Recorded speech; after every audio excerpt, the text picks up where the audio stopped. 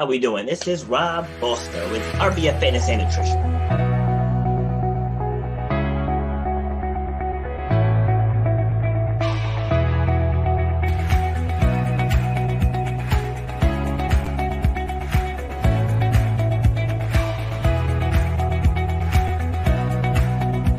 People upgrade their iPhones, they upgrade their Androids, they upgrade their laptops, but they're operating with the same brain that they operated with for the last decade. You should know the value that you bring to the marketplace. You know what your passion is. You know why you do what you do. So racism, it's out there, but it doesn't have to stop you. Just because somebody might look at you a certain way, that doesn't have to stop your forward progress. Where you have to eliminate the excuses. You got to make that game plan, say, for me to get to that point.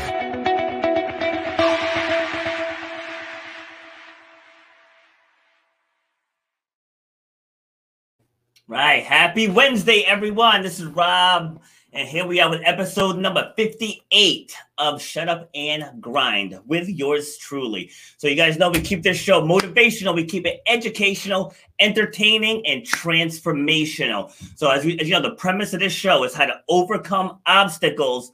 I always mess up the sides and step into your greatness. So now, what does that mean, to step into your greatness? So that's to step into what you're truly passionate about. Because everybody had some type of dream or hope or wish when they were younger, and then somewhere along the lines, your wings got clipped. And so I bring on guests from all over the world, and we talk about what they had to go through, because there's a select amount of people that get stuff handed to them. Most everyone had to grind for what they have. You know, they had to go through something. And the premise of this show is to highlight those stories of how people got to where they are now. And we're gonna display it in a way that helps you, because how many of you are stuck in that rut where you have bigger dreams, you have bigger goals, and you want to step somewhere else, but you feel stuck. You might even feel trapped. And the first way for you to get through that is you got to start with your own life story. And once you master your own life story, then you can start putting steps in place to getting where you want to get. So today's guest created a platform that you guys have seen, I think, roughly 15 members from his platform. So he created this platform for people to come and share their stories with everyone else in the world. So combined with what I do, I help you guys create the stories. He helps you distribute the stories, right? So his name is Andrew, and I did not ask him how to pronounce his last name, so I'm going to take a shot at it. Andrew Alleman, come on down. Hey, that was perfect. You nailed it. Good. You nailed it, which is very rare. I hear all sorts of different pronunciations. So, although I spelled it wrong in the promo, though. Well, yeah, I get that too. So it's. I'm usually pretty thorough with the proofreading and all that, but I didn't catch that one. That's all right. That's all right. All right. So how you feeling today? I'm doing well. It's let's see. It's Tuesday. It's sunny outside, which for Seattle isn't a bad deal. And so yeah, I'm doing well. Doing well. That is all great, except it's Wednesday. Oh man. Okay. Maybe I'm not all there. So. That's awesome. All right. So where were you from? Let's see. I was technically, I was born in Houston, but I grew up in St. Louis, and then I moved to Austin, Texas, college and beyond for another 20 something years. And now I live outside of Seattle. Okay. So in a couple sentences, who is Andrew? Andrew is a micro entrepreneur. So I come up with business ideas, test them out. These aren't going to be the next Google or the next Facebook. Yeah. But they are things that as someone who really loves the intricacies of business, it's something that I enjoy doing and can make some money. Okay. I like it. All right. So now, is that something that you've always wanted to do? I would say I've always been an entrepreneur, and I've always, I was the kid at school who was breaking down packs of candy and selling them and that sort of things. Like lots of entrepreneurs I know, they all tell that same story. When I was younger, I was on paper, I was designing businesses when I was a little kid, 10, 11, 12, like a video game retailer and that sort of stuff, and just kind of role playing these types of things. So I would say, yes, it's kind of always been in my blood. That's awesome. All right. So you mentioned college earlier. Where did you go? I went to the University of Texas. Okay, nice. UT. Mm-hmm. All right. And what was your major? I majored in finance, so I did the undergraduate business program there. Oh, nice. All right. And so what did you want to do? Like when you were going into college, what was your focus for your future? So I assumed that I'd be either an investment banker or do something in banking or work at a consulting firm. And that was my idea. That was kind of what a lot of people did in undergraduate business. Just thinking of the time frame here, this was the late 90s. So this was kind of .com boom, really taking off at the time, and it was about to implode. We didn't know that, but so we were all kind of trading stocks in school and that sort of thing. Yeah. So yeah, that was what I assumed I would do, but I didn't end up doing that. Why not? What happened?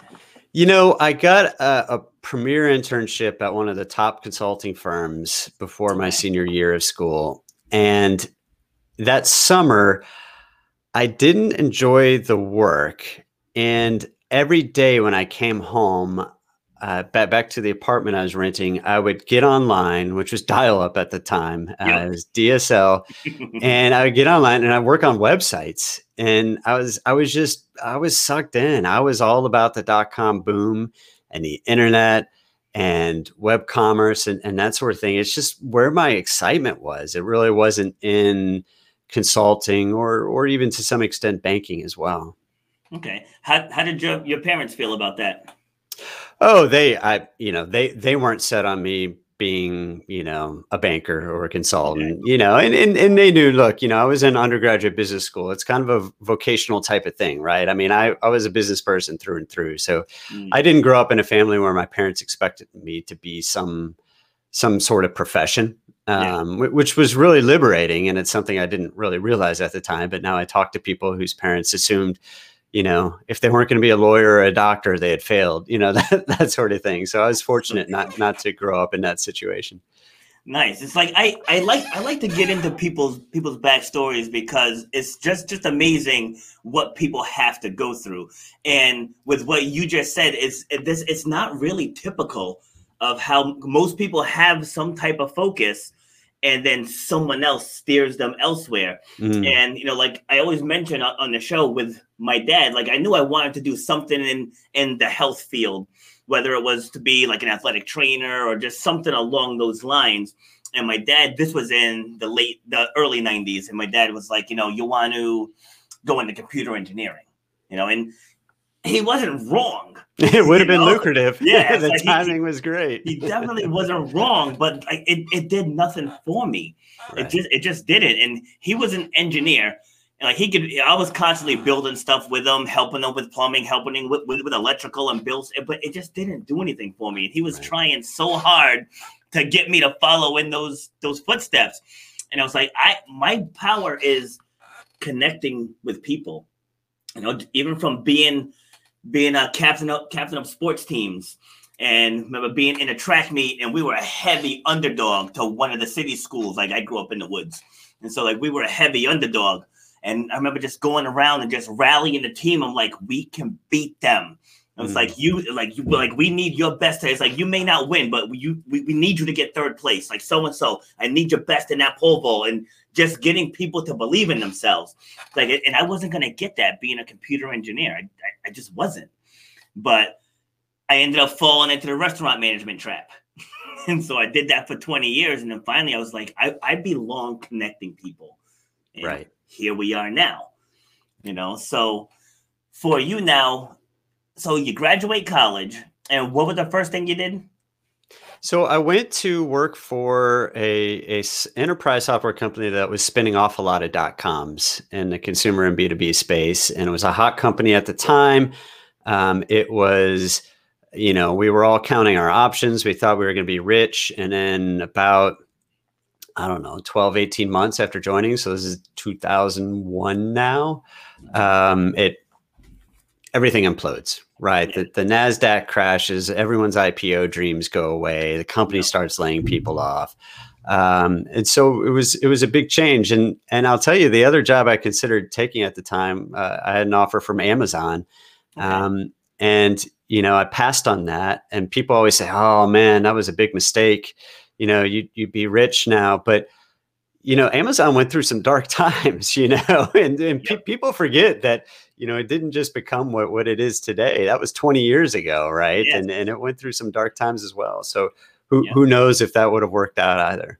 Yeah, and that's exactly why I like to tell the backstories, because a lot of people don't know that. Mm. You know, like a lot of young 20 somethings, they just see it for what it is, and not realize. Even with Apple, like a lot of people don't even realize that Oh, yeah. Microsoft had to bail out Apple. Right. It was dead. It was a joke. Yes. When I started college, I went in my economics classes, big auditorium. There are like 500 people in the class. And back then, you know, you would download, or you wouldn't download, you get material on discs, right? You know, the 3.5-inch discs or whatever, 3.25. And so the instructor professor said, hey, you know, I want you to go to the campus computer store and get this, you know, these lessons on disc. And he goes, and does anyone in here have a Mac? And literally one person out of the 500 raised their hand. And he goes, well, you don't have a computer, so sorry, you're screwed, you know? And so now it's like the complete opposite when you go into a campus. Yes. So, like, yeah. Remember when the iPad first came out too? It got awful reviews. Right. Awful reviews. And like nobody thought it was gonna last. Now almost every business has one. Like that's insane. It like is. No matter where you go, they have them now.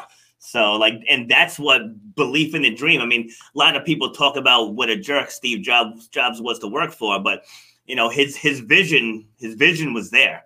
You know, it was absolutely there. So he saw it. He's like, I want to get all of my music on this little thing. Now go make it. Right. So, right. Yeah, he saw it. All right. So speaking of vision, so now you're in this job, and just what was going through your mind just the longer you stayed in it?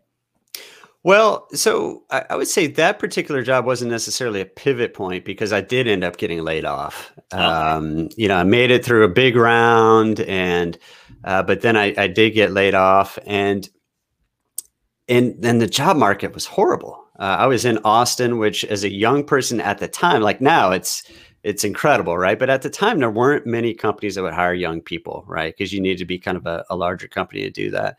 So I ended up going to work for a Fortune 500 company, and I learned a lot, but it was also miserable, right? I mean, anyone who's ever been in a large company knows it's just, they're so incredibly inefficient.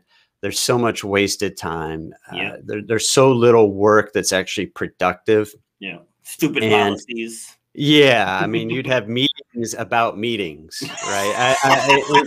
And there'd be 20, 30 people on here, you know, You're right. Like, no, we need to make sure we don't upset so-and-so, you know, so let's invite them into this meeting. And so it's, and you see that at even companies that were once nimble, like Google, turn into IBM, right? And you see that everywhere as they get bigger, just the inertia just slows them down. So I was miserable doing that. And I was doing stuff on the side. I was creating websites. I was buying domain names, doing, you know, just stuff in the late hours, right after I got home from work. And it started taking off.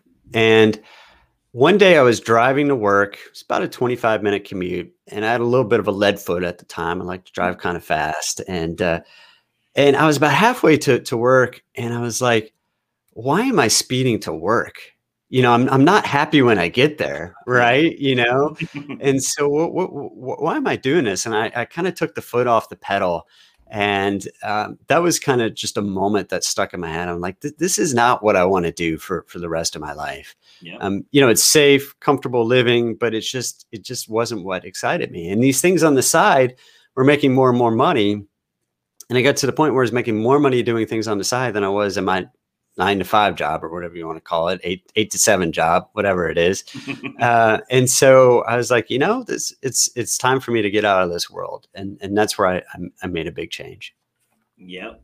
See, so you said comfortable, And people have to understand that comfortable doesn't equal happy. That's very true. That's very true. You know, because in working with my clients, like I'll come and say, all right, what do you want? It's like, what do you want? And so many people have such a hard time answering that question. A lot of it just because of society stereotypes. Like, by this age, you should be doing this and you should be doing that. And even when I made the shift from restaurants to fitness, people were like, you know, because this was in 2009 during the height of the recession. And so they're like, you know, you're going to try to start a business now when businesses are closing. You don't have a college degree, you know, because I dropped out of college. Like, you don't have a college degree and you don't have a marketing background. I'm like, yeah, but I'm good at connecting with people. I said, so as long as I focus on connecting with people, doors are going to open. And it did. You know, I went from training in my garage to a 5,000 square foot facility with, you know, a couple hundred clients. Again, with no degree, with bad credit, with no savings. Right. all I had was a vision, and I just stepped into what my power was. And my power was getting people to believe in themselves. Well, and you know, I think about that story, and in some cases, it's I think you're either in a position where you have nothing to lose, right? Or you're in a position where you have a lot to lose, and that can hold you back, right? You know, like I'm not a big risk taker, right? And so I've had, you know, risks that have gone sideways and bets that have gone sideways and that sort of thing. And that can hold you back. And I think that's probably the number one reason people stay in a job, right? Because they get a paycheck every week. Yes. Or every month or whatever. So I think that's why people kind of stick to that. Yeah. Like, I'm sure you've heard of Les Brown. I'm sorry, I'm not familiar with. No. Okay. Yeah. He's a motivational speaker. Okay. And like one of his recurrent themes, he says that one of the richest places in the world is the graveyard. You know, it's like there's so many people, they take their dreams and their hopes and their wishes with them because they never act on them because they stay in that comfortable position. And I actually had a guy probably about 20 shows ago where he was saying that the content person doesn't move. You know, like it's either the person that has it and wants more will move, or the person that hits rock bottom and, like you said, has nothing else to lose, and they go for it. But that person in the middle is like, that's like my target audience is that person. Right. Like, you know, it's like, you know, that you're kind of not happy, but you're afraid to lose your current lifestyle. But, you know, I just try to help people see, but like what I was holding on to with the restaurant, I wish I dropped it 10 years sooner. Oh yeah. I talked to so many people who are like, if I just made this decision sooner. Yes. Right. And which is looking backward, right? Which isn't always good, but hopefully that's inspirational to other people, right? If I just done this sooner. Yes. And there's some survivorship bias to that, right? You know, I think people that try something new and fail don't go around saying, oh man, I wish I had tried this sooner. True. But I think most people are stuck in that space that you're talking about, right? Yes. It's that middle ground. Yep. And so what I do with, I call myself the storytelling coach. And so like what I do, because that's something I had to do with myself. I just got a piece of paper and I was like, what do you want to do, Rob? It's like, you don't want to manage restaurants. Like, again, you have no degree. You really have no savings. So it's like, what do you want to do? And then I just got my notebook and I just started writing stuff out. And then from that, I came up with a 7-module program. And it was originally geared towards fitness. But I was like, I can take these principles and I can really use it for any industry. You know, like even as successful as you are, like, all right, Andrew, you want to scale up. All right, what do you want to do? And then we can go right down that same framework and we can help scale your business. Or if someone's a salon owner, all right, so what do you want to do? And then we go right down the framework. So it can work really globally, you know, because one thing that's definitely global is happiness. Like people want to be happy. Right. You know? Absolutely. But I think most people don't know what's going to make them happy, or they think they know, but you get to the goalpost and the goalpost is moved. Right. Yeah. It's like, but that's where the power in your story comes from, you know? So, cause like mine was, all right, so what did you want to do when you were younger? Like I wanted to speak. I wanted to be in an arena. Of course, COVID kind of put a damper on that, but like I wanted to be in an arena with thousands of people just pouring out. It's like I had dreams of that as a teenager. It's like I wanted to step into a stadium and just have all eyes and ears on me as I'm doing my thing. So I'm like, I'm not gonna get that. And like I had bits and pieces in the restaurant doing like staff meetings and stuff like that. So I think it scratched it enough, but it wasn't what I wanted. And so like once I revisited, the stories from my childhood in my early 20s, I was like, the answer is right here in front of me. Mm-hmm. I think that's the problem with the people who are content is that they think that what they want is elsewhere, but it's already here. Like what you want, it's already talking to you. You're just shutting it up. Right. It's a good point. Thank you. All right. So for you, when did you discover podcasting? So let's see. I started before it was called podcasting or before people called that. We had lots of internet radio shows. And so I did a few episodes of internet radio, kind of enjoyed it, shoved it under a mat. And then I'm up to my own podcast. I'm up to 328 weekly episodes. So we're talking about 6 years ago, about where I kind of got back into it. And I have a blog about domain names, which is a real niche. But there are people that live and breathe this and spend all day thinking about domain names. And I was like, how can I expand this and make it more, just expand it as a medium, right? Because I think a lot of times people get complacent. I've been running this site now. Yesterday was the 16th year. It's 16 years old now. And you can get complacent. And I've seen other types of media die. Like forums have become a lot less popular than they were 15 years ago, right? Web forums where people are chatting, that sort of thing. And so I was like, hey, what can I do that adds some color to this? And I didn't really have any in-depth interviews with people like what we're having right now. So I decided to start podcasting, and that's when I got into it. Nice. Yeah, it's like, that's similar. I used to do Blog Talk Radio. Mm-hmm, yeah. Remember that one? Yeah. So I did that one a while ago. I called that one "Shut Up and Exercise." Okay. So "Shut Up" was always my thing. Yeah. But before it was popular. Now all the books have expletives on them. And are like, do this and stuff. And you were ahead of the times. Yeah. And so once the gym got closed last March, like I had the lights and the microphone and the green screen. Like I had all that stuff. I really wasn't doing anything with it. Maybe it was like a little bit of imposter syndrome. Like, there's Joe Rogan out there and other people. It's like, but then I was like, what? I'm not competing with him. It's like right now, my demographic is mostly moms. I think when I look at my metrics, I think it's like 88% women and 12% men. Wow. Wow. So yeah. And, so I was like, I just have to just reach out to that audience.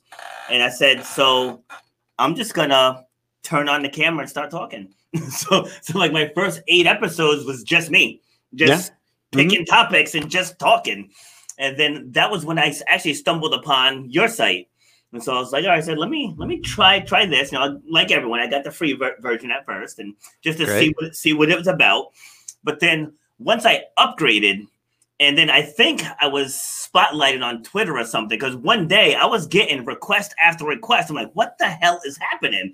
and then because I don't use Twitter often, but then I opened it up and then I saw me. I was like, oh, that must be where they're coming from, because I think I booked 12 in like a 2-hour span. Wow, that's fantastic. Yeah, they just started pouring in, and now like I get several per week, like without really trying. Like they're finding me. That's awesome. I'm so glad to hear that. And that's what really, it's great hearing those stories, right? I'm able to help you out while I'm doing a business at the same time, right? So it's perfect. Exactly. And so how did you start that? Like, when did you get the first idea? Right. So about a year into podcasting, I'd started with a guest format. And I kind of tapped my Rolodex, right? So keep in mind, I'm podcasting about domain names, right? So this is not the biggest topic in the world. And, I'd interviewed 50 people from the industry that I knew, but I wanted to find new people and people that I'm not familiar with, right? That, that aren't in my network. And so I looked around to see if I could find a system, a service, something to help me find guests for my show. And there are lots of agencies out there that will help you find guests. They do it. It's very manual and it's very expensive. And I said, well, most podcasters aren't making lots of money. They can't afford even to spend $500, $600 per guest, paid to an agency that they're finding it. And so what if I create a platform for it? And I modeled it off of this service called Help a Reporter Out that's been around for ages. I use them. Yeah. Yeah. And so, the idea of Help a Reporter Out is, I say, hey, I'm looking for someone that's had this experience. If you know someone, pitch them to me for a story I'm writing typically. Yeah. As a journalist. And so I modeled it off of that. And I said, let's just keep this really simple. Let me go get a couple hundred podcasters, ask them to join this email list, and then I'll send out opportunities with podcasts that are looking for guests. And there was a bit of grinding there. Speaking of shutting up and grinding, I sent out individual emails to people asking them, I said, hey, this is what I'm doing. Are you interested in trying it out? And I got a couple hundred people, sent out that first email. And the podcasts I included in there got like 5 responses, maybe 8 responses, pitches. And I say, hey, for 200 people, that's not bad, right? Yeah. I've got something here. And then I started scaling it up from there. And now we have over 30,000 people on that email list that use it. It's amazing. Absolutely amazing. Yeah. And it's very easy to use. Like, I mean, just getting the emails in with people already highlighted, it makes it easier. It just on the consumer end, it takes some of the guesswork out. Because again, with mine, it's about sharing people's stories. So I can really accept almost anyone. Right. Right. So it's not like I just need people who are in fitness or in personal development. So if someone is a fisherman, it's like, hey, there's a great story.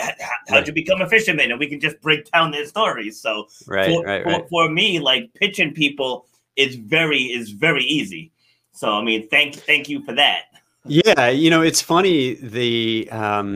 Every once in a while I'll feature a podcast in there where they have some, pretty esoteric requests. Like I interview B movie stars from the 80s, and I'm like, oh, I'm not thinking. And then they get like someone who was on Baywatch and all the, it's so weird to me. I mean, these people are out there and, I mean, shoot, I podcast about domain names, so I should know, even if you have a very specific topic, there are people out there that fit it. And it's just a matter of finding them. It's funny. I was talking with someone. She's a recent college grad. And I was telling her, I was like, if you have a smartphone, said there is no reason right now in 2021 for college students to be graduating broke. Right. And she's like, you think? I'm like, yes. I'm like, because you can become an Amazon affiliate. You can create an Etsy store. Said you got eBay. I said, you will be surprised. Like my dad passed in 2019. And he was, like I said earlier, he was an engineer. He had so much stuff as far as tools and scrap metal. And as we're going through, like my mom's making a junk pile of stuff. And I was like, Mom, said, you should list this stuff on the marketplace. And she's like, ain't nobody going to buy that crap. I'm like, you'll be surprised. I'm like, did you forget the stuff Dad used to come home with? Yeah. I was like, there's people like him out there too. It's so exciting, the opportunity out there now. When I created my first e-commerce store after I got laid off in 2001, it was so hard. There was no Shopify. Even developing a basic website without e-commerce was time consuming. You had to teach yourself, and it was expensive. Just to host it was expensive. Yep. And now you can start it. You can get incredible analytics package, all this stuff for, under $100. So it's amazing what you can do now. It's true. Yeah. And there's many different platforms out there. A lot of them are just drag and drop. Yep. And there's freelance sites now, you can like Fiverr and Upwork, just send stuff out, give it 3 days, you come back professionally done. It's incredible. I didn't make that. I had that made. Right. Yeah, well, and it helps us specialize, right? Like my podcast, I pay an editor to do it because I was like, this is not going to be worth my time. And I'm never going to be an expert at editing this and making it sound good. So let me outsource it. Yeah, that's the epitome of staying in your lane of genius. Mm-hmm. Yeah. Mm-hmm. So with So with that site now, so you got 30,000 people. Like, what's your long-term vision? It's a good question, Rob. So there are 30,000 people and about 650 of them pay. So you alluded to earlier, you join for free, which is how most people still use the service, which is fantastic. And then if you want to get booked on shows and you want the podcasters to come to you rather than you having to pitch them, you can pay a small monthly or annual fee and get in front of people, right? And so that's what generates most of the revenue. It's kind of an ideal business because it's recurring revenue. Every month or every year, people pay, and it also helps people at the same time. And it's interesting because I think about the business, and it's really scaled, from nobody 6 years ago to over 30,000 people now, and the paid user base is scaling as well. And I should mention, this wasn't my original business model. I was modeling it off of Help a Reporter Out. I was like, oh, I can sell ads against it, which I do, but this kind of came to me because users were asking for it. They're like, I need an easier way. I need people to invite me on their show and that sort of thing. So it scaled a lot. And the time frame you mentioned March of last year when everything shut down, podcasts took off as far as people creating them, right? Because everyone's like, okay, what do I do now? I can't go to the gym. I can't, I know you do speaking. You can't show up somewhere to speak when nobody can be there. And so a lot of people turn to podcasting, and it's really kind of doubled the business from a revenue perspective in about 12 months now, I guess. It's an interesting question. I think a lot of people look at businesses and they're like, what's your exit strategy? And you should sell for a lot of money, which if the right person comes along, I will do. But I'm also a big believer in, a lifestyle business is not a bad business. And I think we get into this trap where everyone's looking at these companies that go public and sell for a lot of money and think, oh, you should go raise money from venture capitalists. You should do this, you should do that, so you can sell at a big multiple. Most of those businesses fail. And speaking of survivorship bias, we think of the Facebooks of the world where people made a lot of money. Going to school in Austin, it was Dell, right? So Dell actually started his business in my dorm many years before I lived there. But there were all these people called Dellionaires, and some of them were administrative assistants that just got stock options and then became millionaires from it.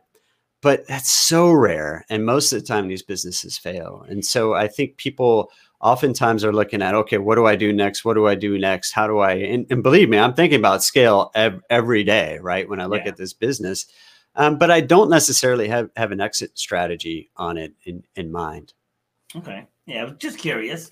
Yeah. It's a good question. I get it a lot. So yeah. Cause I do my best. I mean, I don't do it daily. I know I should, but I look for 10 to join my show and then to be a guest on 10. Mm-hmm. So, and it's cool that you got both options right there. Right. Really absolutely. Cool. Yeah. Cause I've seen some others too, but yours is the only one I'm paying for. Yeah. And so kind of getting back to your question there, a lot of people ask me to add new features to the service, and I've thought about it. There are a couple ideas I have. But, I look at some of the other services that have popped up in recent years, and they're trying to do everything from A to Z. And sometimes it's hard to do everything well if you're doing that. And so that's kind of, I want to do it well. I want to be cognizant when I expand it that I do it in response to requests from people like, hey, I really want this. Hey, I really want this. So, and without damaging the core business, right? Yes. So. See, one of my mentors had a perfect analogy. He said, if you take a Casio watch and a Rolex, he's like, if you look at the two of them, the Casio watch has probably 4 times the functionality of the Rolex. Yeah. He's like, the Rolex doesn't even have numbers on it. he's like, all it has is Rolex and the hands. That's it. They're like, this one is waterproof and it does stopwatch and it checks my heart rate. And he went down all this list. He said, but this one is $89. This one is $5,000. So he's like, just because this one has all the other bells and whistles, this one is a luxury brand. Right. You know, Right. so like his moral of the story was like, don't try to be everything for everyone. Well, and I think a perfect example would be when people schedule a podcast. I know you use what Calendly for Calendly, yeah. yeah, and people said, oh, it'd be interesting if you could kind of help the process of getting us scheduled. I'm like, I'm never going to be as good as Calendly. I mean, they've got, and there are all these services out there. People should just use them, right? For those services. So, I think I can be a hub for it, right? There are a number of services related to podcasting that will sponsor or related to PR, much like Help a Reporter Out. I don't know if you know their full story, but basically PR agencies started advertising in their newsletter, and then a PR agency was spending so much money every year. They said, why don't we just buy you? And so they bought it. No kidding. And that I didn't know. Yeah. So, and the guy was just doing it from the couch in his room before that was something people did. So. And isn't it amazing how many businesses start out like that? Like, yeah. Instead, I mean, this is my 58th episode, but just hearing everyone's backstory, it's incredible because you hear so many things out there about how people get stuff handed to them and they were born with a silver spoon and like I had this guy who was an Israeli immigrant and he was trying to kind of like gloss over it. And I was like, no. I was like, let's stay there for a second, because like I was kind of leading him to the differences between living there and living here in the U.S. Because people trash the U.S. all the time, like it's this, it's that. I'm like, but this guy like, pretty much mortgaged his entire future in Israel to come here. So like I wanted to highlight that journey. Have you heard of Restoration 911, the cleaning company?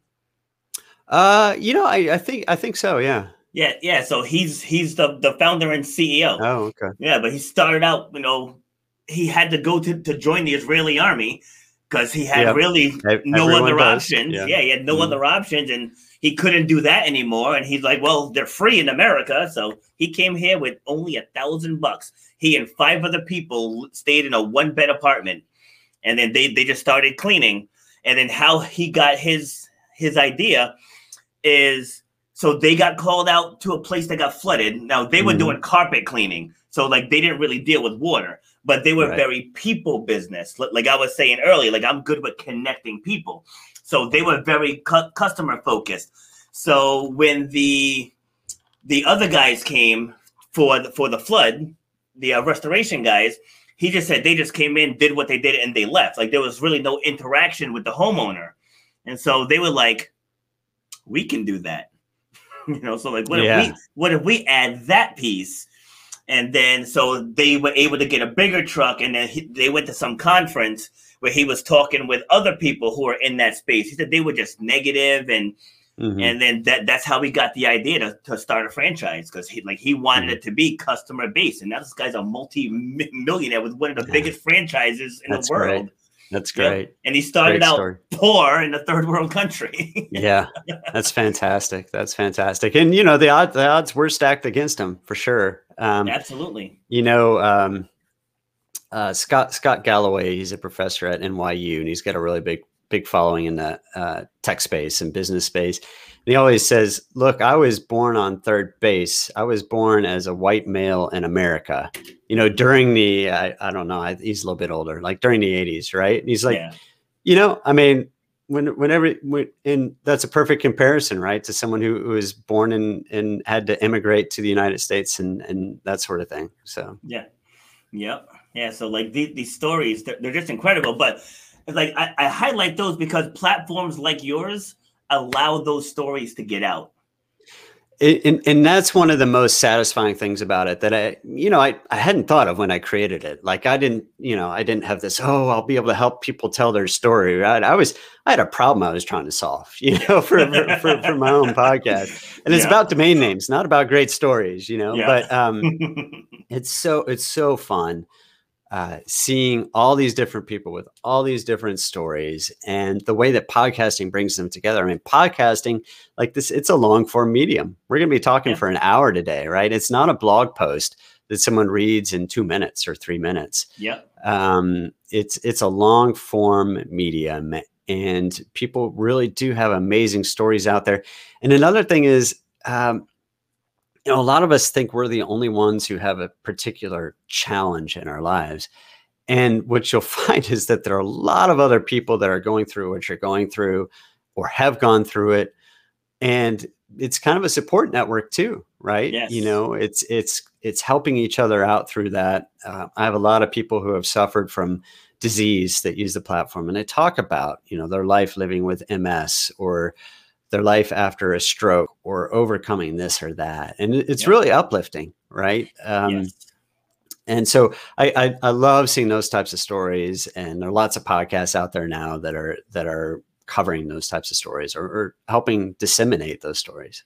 Yes, and you know, I'm very proud to be one of them. Like you mentioned stroke. Like my sister had a brain aneurysm burst a few years ago, 2016, and she survived it. Like they gave her a 20% chance of survival, but you know, she's still here. But like she was holding in a lot of anger about it. And so I actually got her to speak with me for an hour a couple weeks ago off air. You know, like she didn't want to talk on air yet, but I finally at least got her to talk about it. Right. And then a woman, I actually helped her create a podcast. She's a clinical psychologist. And I got my sister to agree to speak to her as well. You know, just because I want her to talk about her experiences. Like she's just pissed that she's not the same person she was 5 years ago. Yeah. But I'm like, but you're still here though. You know, right. Like that part matters, you know? Well, and it's listening to those stories. Cause I mean, you, even as her sibling, I mean, we don't know what it's like, right? I mean, we see it, but you can't live it. And I think that's one of the things, you know, we've seen in the United States over the past couple of years is it's hard to be in someone else's shoes, but if you listen to them and understand what they've gone through in their life, it really opens up your mind, right? Yes. And it really helps you appreciate what you had. And you know, I was born a white male in America too, you know, and it took a long time for me to understand what that meant. And you know, it's a journey I'm still on, right? Yeah.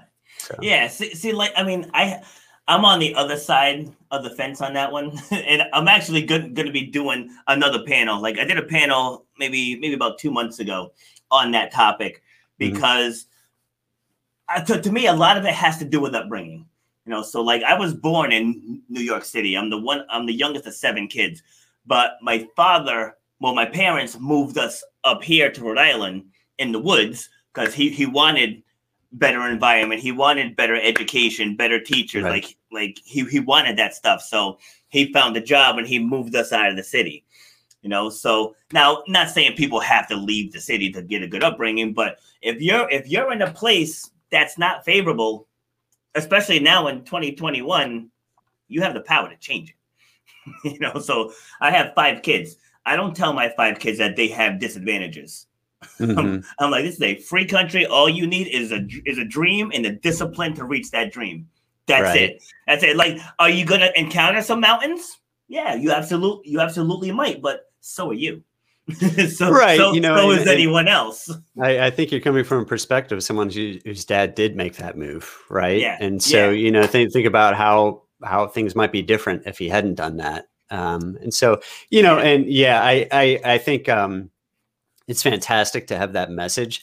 I also, though, I think it's important for someone in my shoes to recognize that people have more to overcome, and it's not just necessarily because of what they've done in their life, right? It's what's happened in this country, right, for the years before that. So no centuries. It's like, you know, not to, you know, take away from my main message, but right. It's just with me, it's everybody suffers. Everybody suffers at some point. And so you're on kind of the mindset side, and hey, let's overcome this. I mean, well, I'm an accountability coach. This is what I do. You know, and so before COVID, like I would speak in the city schools here in Providence and the other side of Cranston and Pawtucket, Central Falls.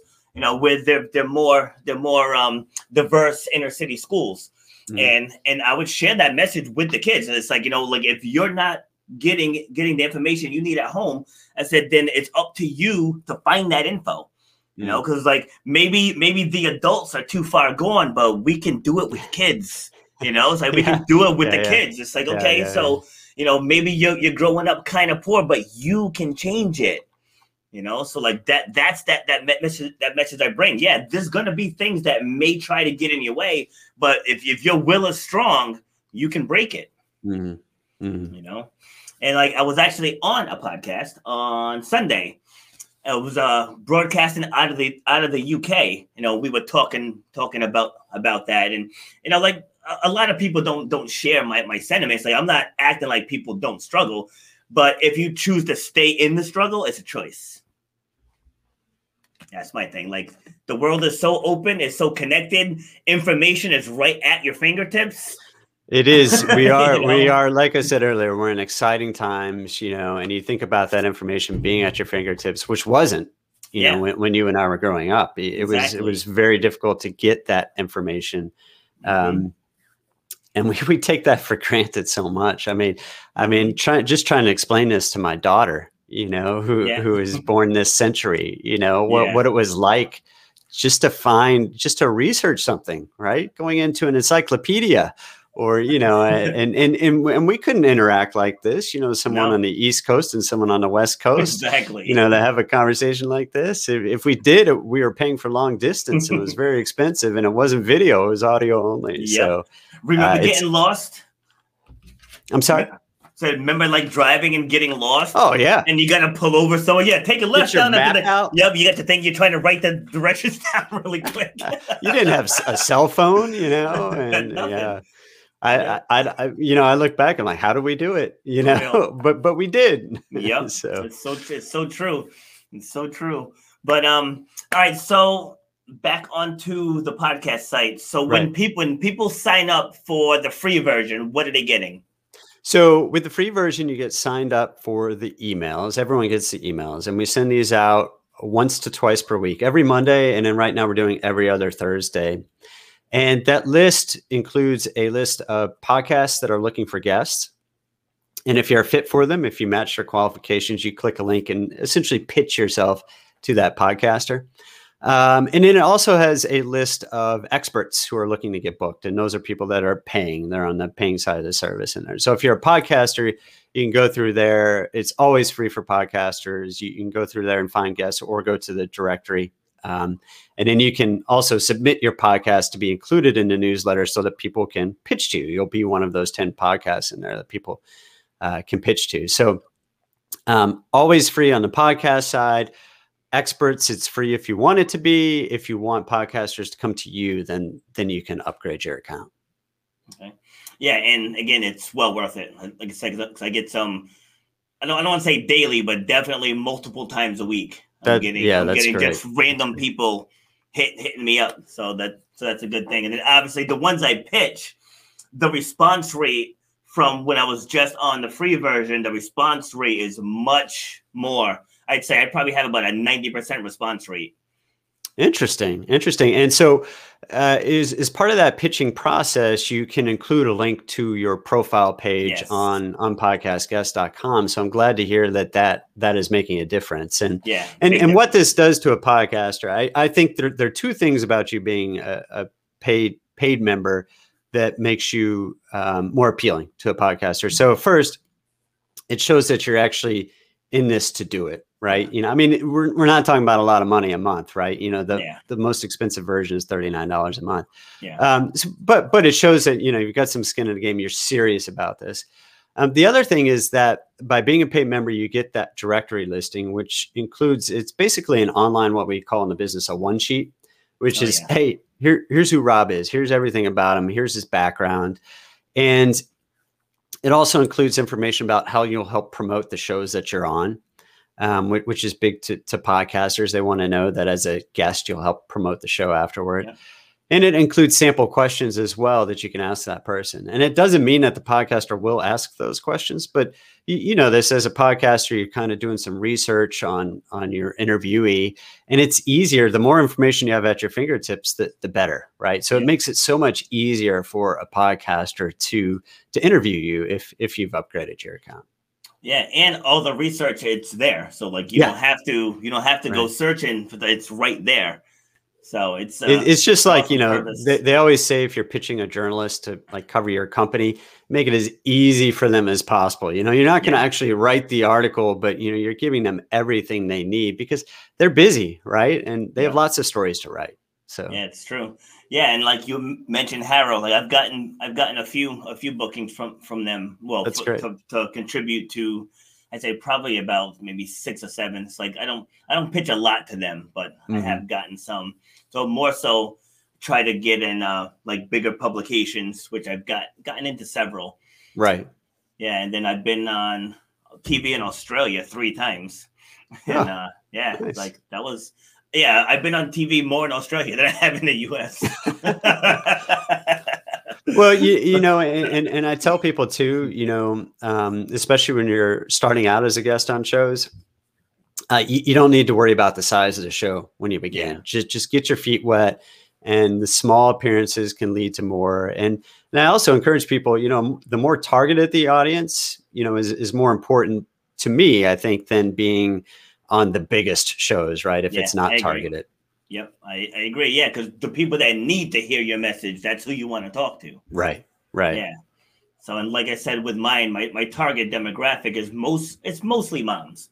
Because like moms go through a lot of stuff, and they just don't realize the power in their stories. It's the same with a lot of people because like what you go through in the course of a day is just routine for you. But if we were probably to sit down and actually like write it out day by day, I'm pretty sure I can find some, hey, that's awesome. Hey, that's awesome too. Yeah. That doesn't probably stand out to you because that's your everyday life. Right. Yeah. So I help people do that. And then we use the platform to help people tell their stories. So it's awesome. Yeah, that's great. It's fantastic. All right. So you got a final word for us? Well, first of all, I appreciate you having me on. I always like talking about podcasting is a way to get your message out there. And it's great to have people like you that are helping people get their messages out there. And yeah, with just anyone who's listening, I invite you again. It's free. Just sign up at podcastguests.com. You can try it out, see if it's a fit for you and start guesting on podcasts. It's a lot of fun. It can be very rewarding.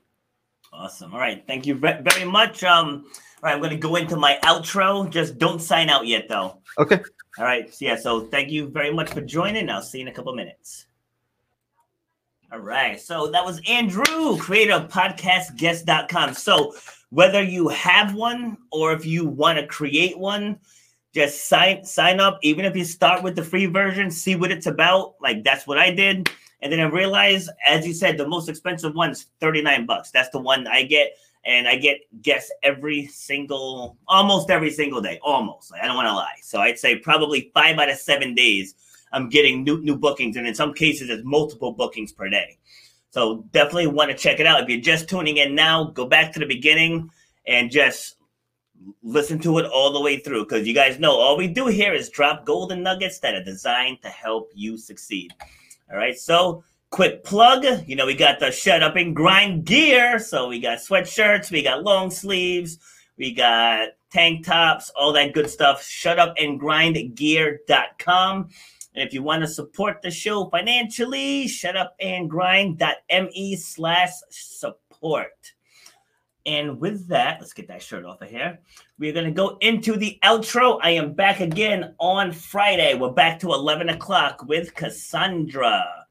All right, so until then, shut up and grind. You've been listening to Shut Up and Grind. We hope you've gotten some useful and practical information from this show. Robert has over 20 years experience pouring his knowledge and expertise at many events in the service and fitness industry, as well as secondary schools and universities. He has a true passion for helping others break through the barriers that are holding them back. To book Robert B. Foster to speak or to reach out, go to robertbfoster.com/speaks, on Instagram at Robert_B_Foster, on Twitter at RBF_fitness, and on Facebook at Robert B. Foster. Till next time, shut up and grind.